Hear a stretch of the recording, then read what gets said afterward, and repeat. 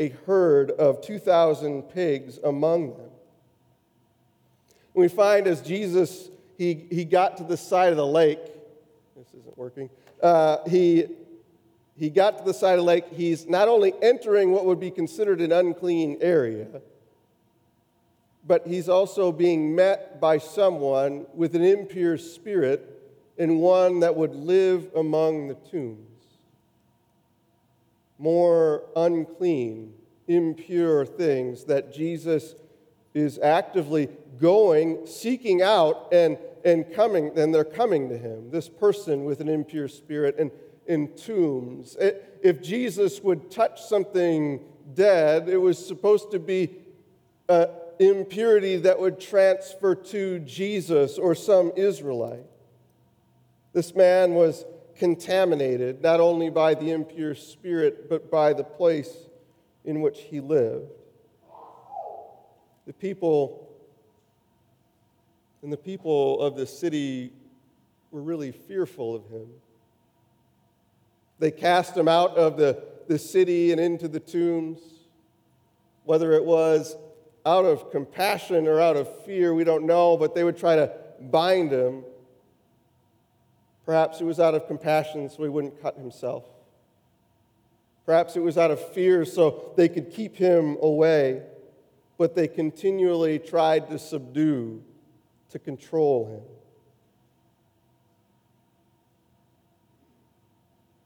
But no one could. The impure spirit was too strong. It had too big a grip on the man, and no one could control him. The picture in mind here is someone attempting to tame a wild animal. They were treating this man like a wild animal, not as a person. And this whole setup of that's been pictured to us is an image of what God desires to do here within the world.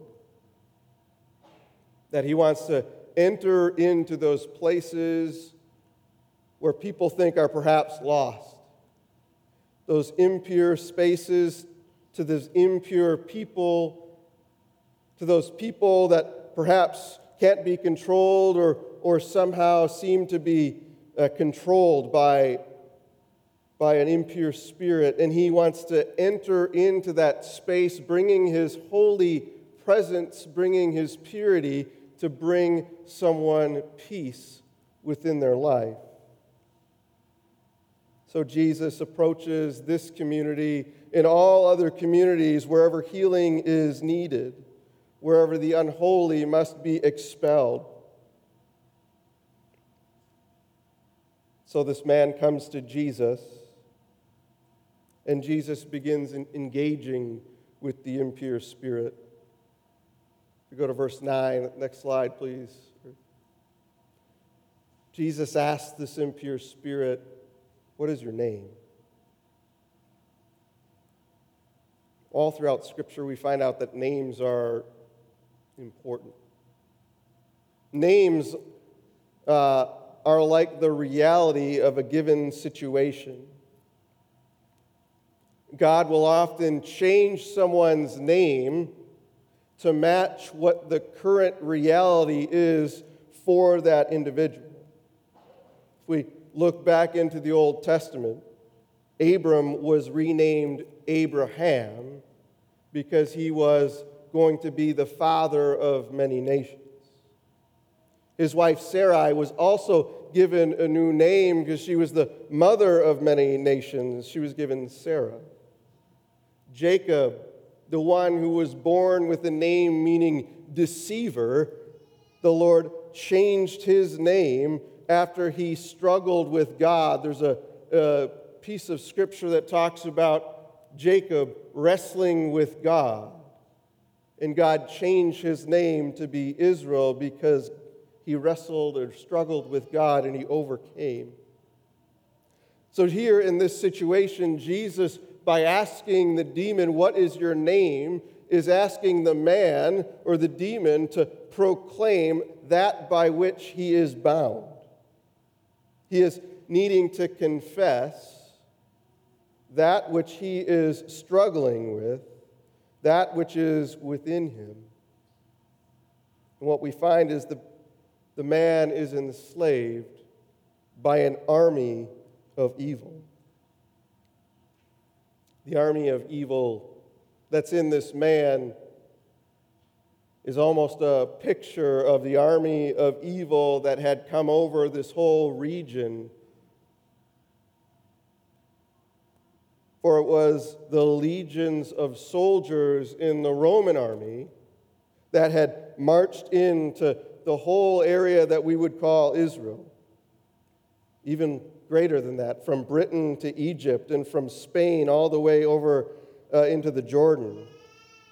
And everyone who was standing in their way would be crushed by the legion of soldiers. Everyone standing in their way would be sent to the tombs. The enemy coming to destroy. It's N.T. Wright that says most people outside of tax collectors or politicians, those that looked to gain from the Roman rule, saw the legions of the Roman army as Satan itself. Now, years later, Jesus faces off with this legion of Satan, a symbol perhaps of the Roman occupation, but it's the real occupation within this man. All throughout Scripture, we hear about what the purpose of the enemy is.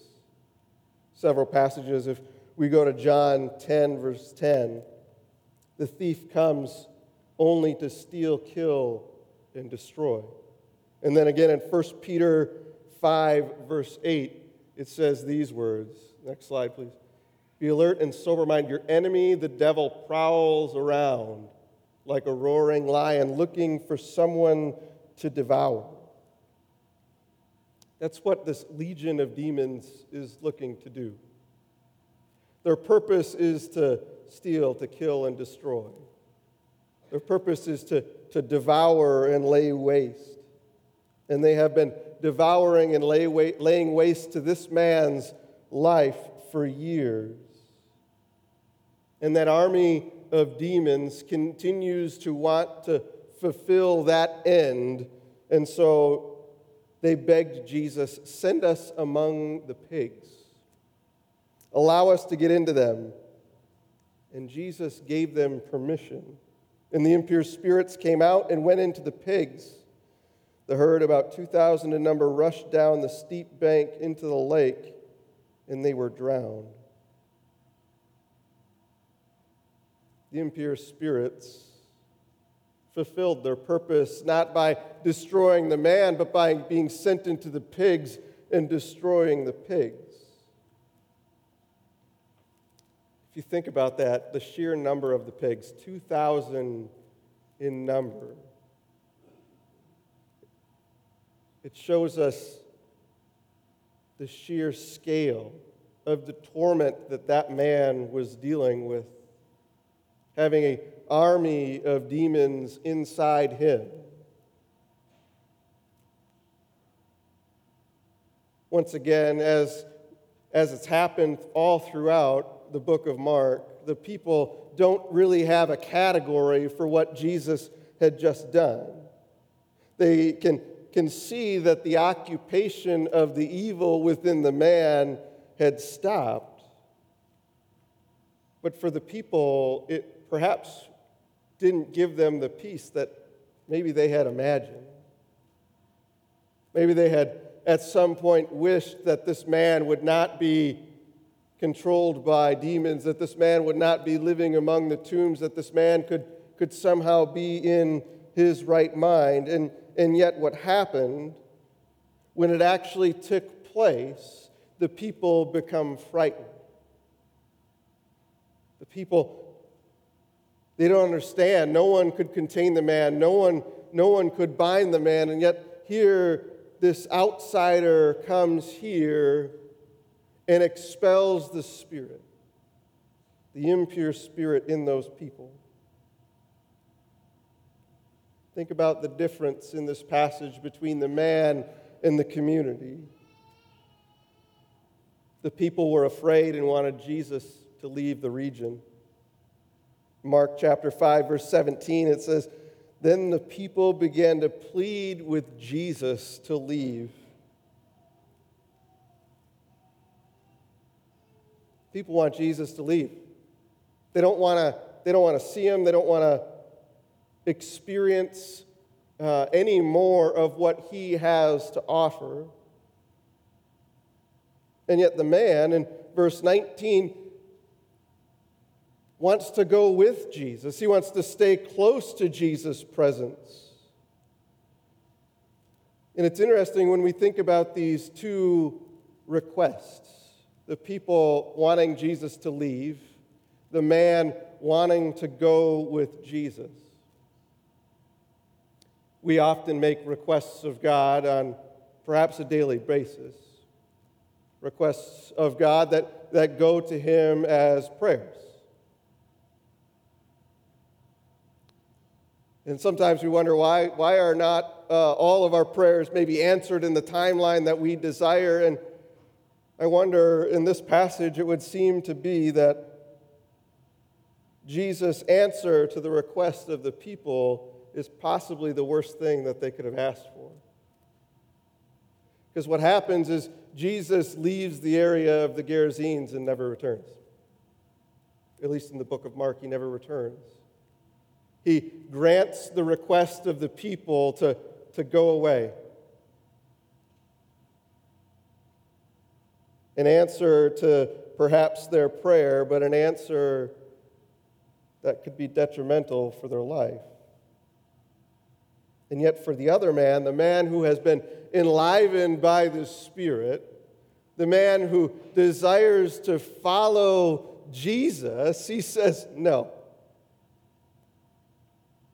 The man who has been enlivened by the work of Christ and has this burning desire to follow Jesus and where Jesus was going to go, he says no. But Jesus says something else. He says, "You can't come with me, but I need you to go home to your people and tell them how much the Lord has done for you." So far through the book of Mark, when Jesus enacts a miracle, when Jesus frees someone from an impure spirit, he says, don't tell anybody. I don't have these passages up there, but in Mark 1:44, Mark 3:12, Mark 5:43, and then later on in this Mark 7:36, Mark 8:26, Jesus heals people and he says, don't go tell anybody. And this is the only time within the book of Mark where he says, go tell people what the Lord has done for you.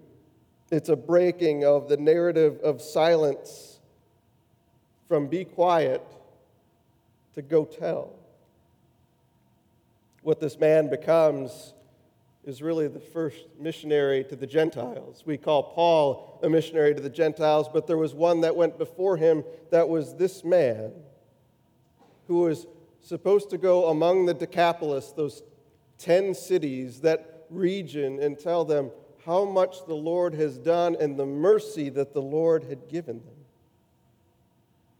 The man was sent on a task not to follow Jesus and remain close to his presence, but to go out to his neighbors, to go out to his countrymen, to go out to his townspeople, and to create an interest in the Savior and an interest in the healing and peace that the Lord has for them. So that all in this region, though Jesus left, all of them would come to know the peace that this man had experienced.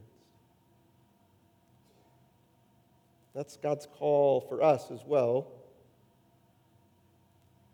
He says to us, go. Go into your neighborhoods. Go into your workplaces. Go into the places that you frequent within life. And tell them what the Lord has done in your life. Tell them the peace that you began experiencing when the Lord entered your life and freed you from sin. Tell them of the peace that you were given when your chains were broken from your body, that sin which desires to entangle and keep us at its mercy was taken away through the blood of Christ. Not by our own doing, but by His grace. That's the opportunity that we have every Wednesday night. When we engage with kids, preschool through 8th grade, but also when we engage with people as we sit down and eat with them, to hear how the Lord is working in their life, to share how the Lord is working in our own, that all may come to know the peace of Christ within their life. Would you pray with me?